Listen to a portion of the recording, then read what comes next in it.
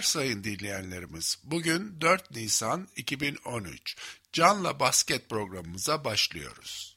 Miami son maçını kaybetmesine rağmen hala Doğu Konferansı'nda birincilikteki yerini koruyor.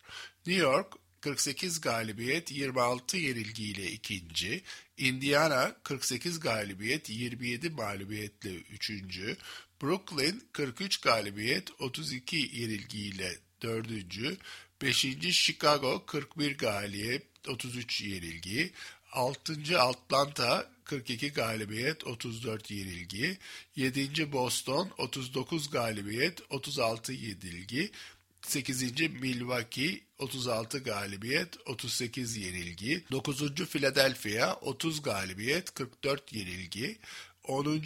Toronto, 11. Washington, 12. Detroit, 13. Cleveland, 14. Orlando ve 15. Charlotte. Toronto, Washington, Detroit, Cleveland ve Orlando ile Charlotte'ın artık şansları kalmadı.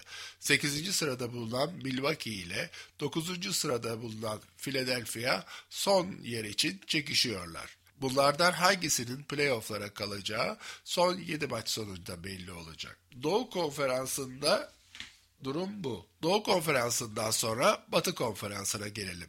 Batı Konferansı Doğu Konferansı'na göre biraz daha karışık durumda. Birinci San Antonio 56 galibiyet 20 yenilgi. İkinci Oklahoma City 55 galibiyet 20 yenilgi. Üçüncü Denver 52 galibiyet 24 yenilgi. Dördüncü Los Angeles Clippers 50 galibiyet 26 yenilgi. 5. Memphis 51 galibiyet 24 yenilgi. 6. Golden State 43 galibiyet 32 yenilgi. 7. Houston 42 galibiyet 33 yenilgi. 8. Los Angeles Lakers 39 galibiyet 36 yenilgi ile sıralanıyor. Los Angeles Lakers'ı 39 galibiyet 37 yenilgiyle Utah, 36 galibiyet 39 yenilgiyle Dallas, 33 galibiyet 42 yenilgiyle Portland takip ediyor. Bu 4 takım 8. sıra için yarışıyorlar. Bunların arkasından gelen Minnesota, Sacramento, New Orleans ve Phoenix şanslarını yitirdiler. Playoff'ta yer alamayacak. Normal sezonun bitmesine 7 hafta kala Türk oyuncularımız durumlarına da bakalım. Ersan'ın takımı Milwaukee 6 Nisan'da oynayacağı Toronto Raptors maçında Ersan'ın biblosunu bütün seyircilere dağıtacağını açıkladı. Ersan son 3 maçında Oklahoma'ya karşı 34 dakika oynayıp 29 sayı 16 rebound yaptı. Charlotte'a karşı 31 dakika oynayıp 22 sayı ve 8 reboundla oynadı. Minnesota maçında ise 37 dakika oynayıp 29 sayı ve 12 rebound yaptı.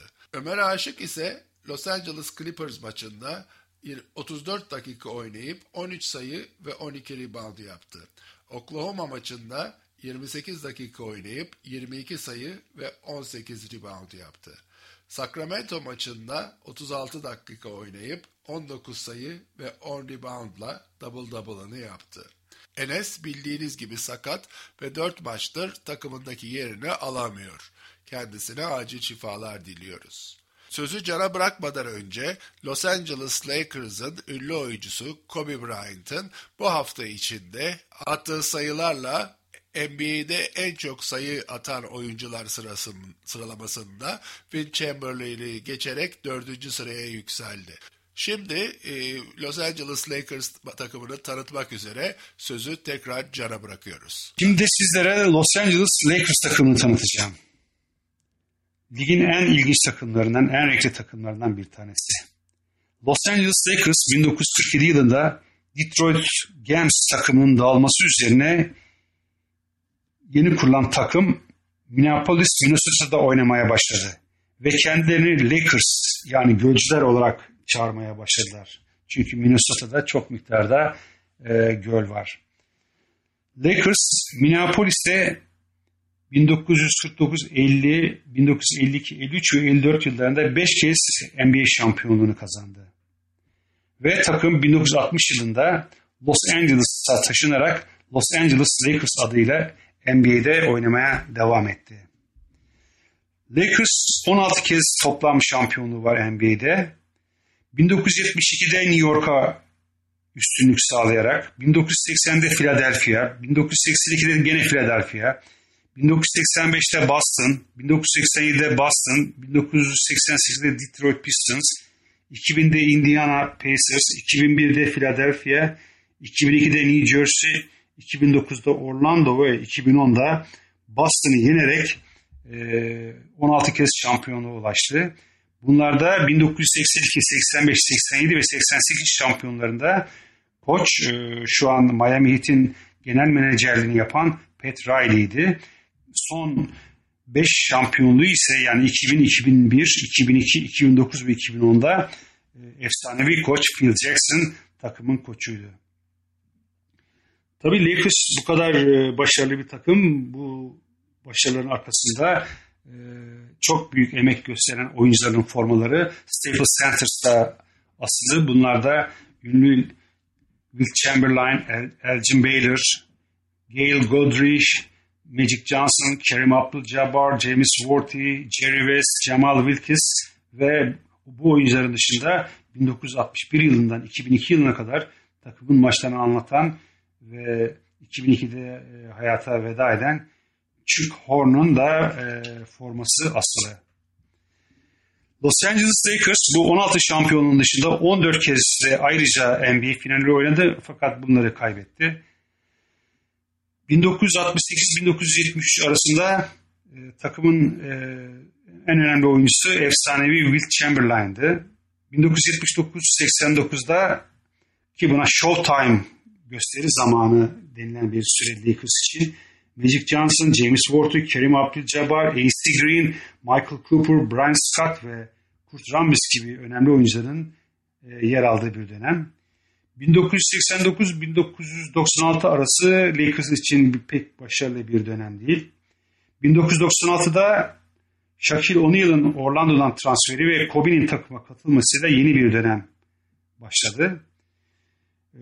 Takım 2004'te Shaquille O'Neal'ın ayrılmasından sonra 2004-2007 yılları arasında yeniden bir yapılanmaya girdi. Ve 2007-2011 arasında 2 kez şampiyon oldu. Biliyorsunuz bu Lakers'ın sahibi Jerry Buss'ta bir ay kadar önce kansere yenilerek hayatını kaybetmişti. Takımın koçu Mike D'Antoni.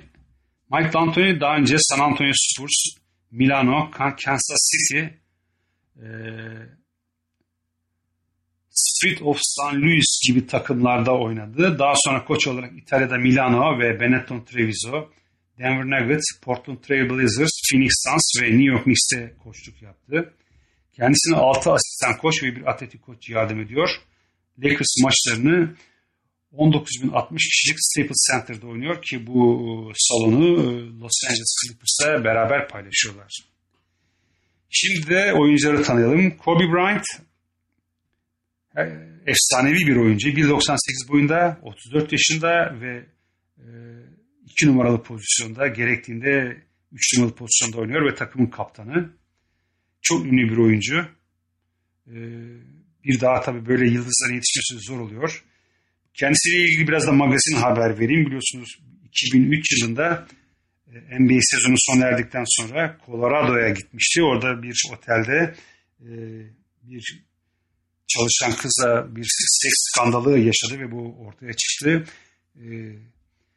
Ailevi bir takım sorunlar yaşadı fakat 3 milyon dolarlık bir pırlanta yüzükle bu sorun aşıldı. Daha sonra da 2012 yılında tekrar Kaliforniya'da bu cheerleader dediğimiz yani maçlarda gösteri yapan kızların bir tanesiyle Lakers'tan değil de bu başka bir üniversite maçlarında bir kızla ilişkisi oldu. Gene bir problem yaşadı.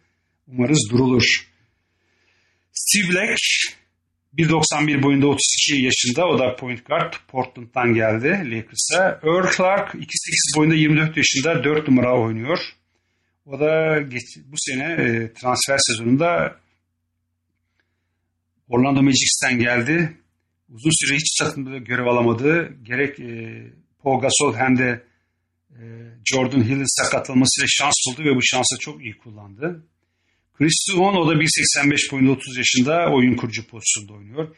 David Ebanks 2.06 boyunda, 23 yaşında, kısa forvet dediğimiz 3 numaralı pozisyonda oynuyor.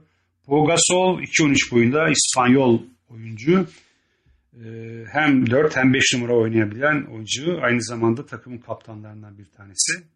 Jordan Hill 2.8 boyunda, 25 yaşında. O da 4 ve 5 numaralarda oynuyor. Kendisi şu an bir ameliyat geçirdi ve bu sezon zaten pek ilk 8-10 maçın dışında görev yapamadı. Ve takımın diğer bir önemli oyuncusu Dwight Howard 2.11 boyunda, 27 yaşında, takımın ilk 5'inde başlayan pivotu. O da Orlando'dan geldi. Hidayet'le uzun seneler birlikte oynadı. Şu an ligin 12.5 averajda en çok rebound alan oyuncusu. Anton Jameson 2.06 boyunda, 36 yaşında. O da 3 numara, gerektiğinde 4 numarada oynayabilen bir oyuncu. Cleveland'dan geldi bu sene. Jody Mix 1.93 boyunda, 25 yaşında. O da 2 numaralı pozisyonda, yani scorer guard olarak oynuyor. Darius Morris 1.93 boyunda, 22 yaşında, oyun kurucu. Steve Nash, bu da Kanadalı bir oyuncu, Kanada asıllı bir oyuncu. 38 yaşında, 1.78 boyunda ve takımın oyun kurucusu. Steve Nash ile ilgili bir dedikoduda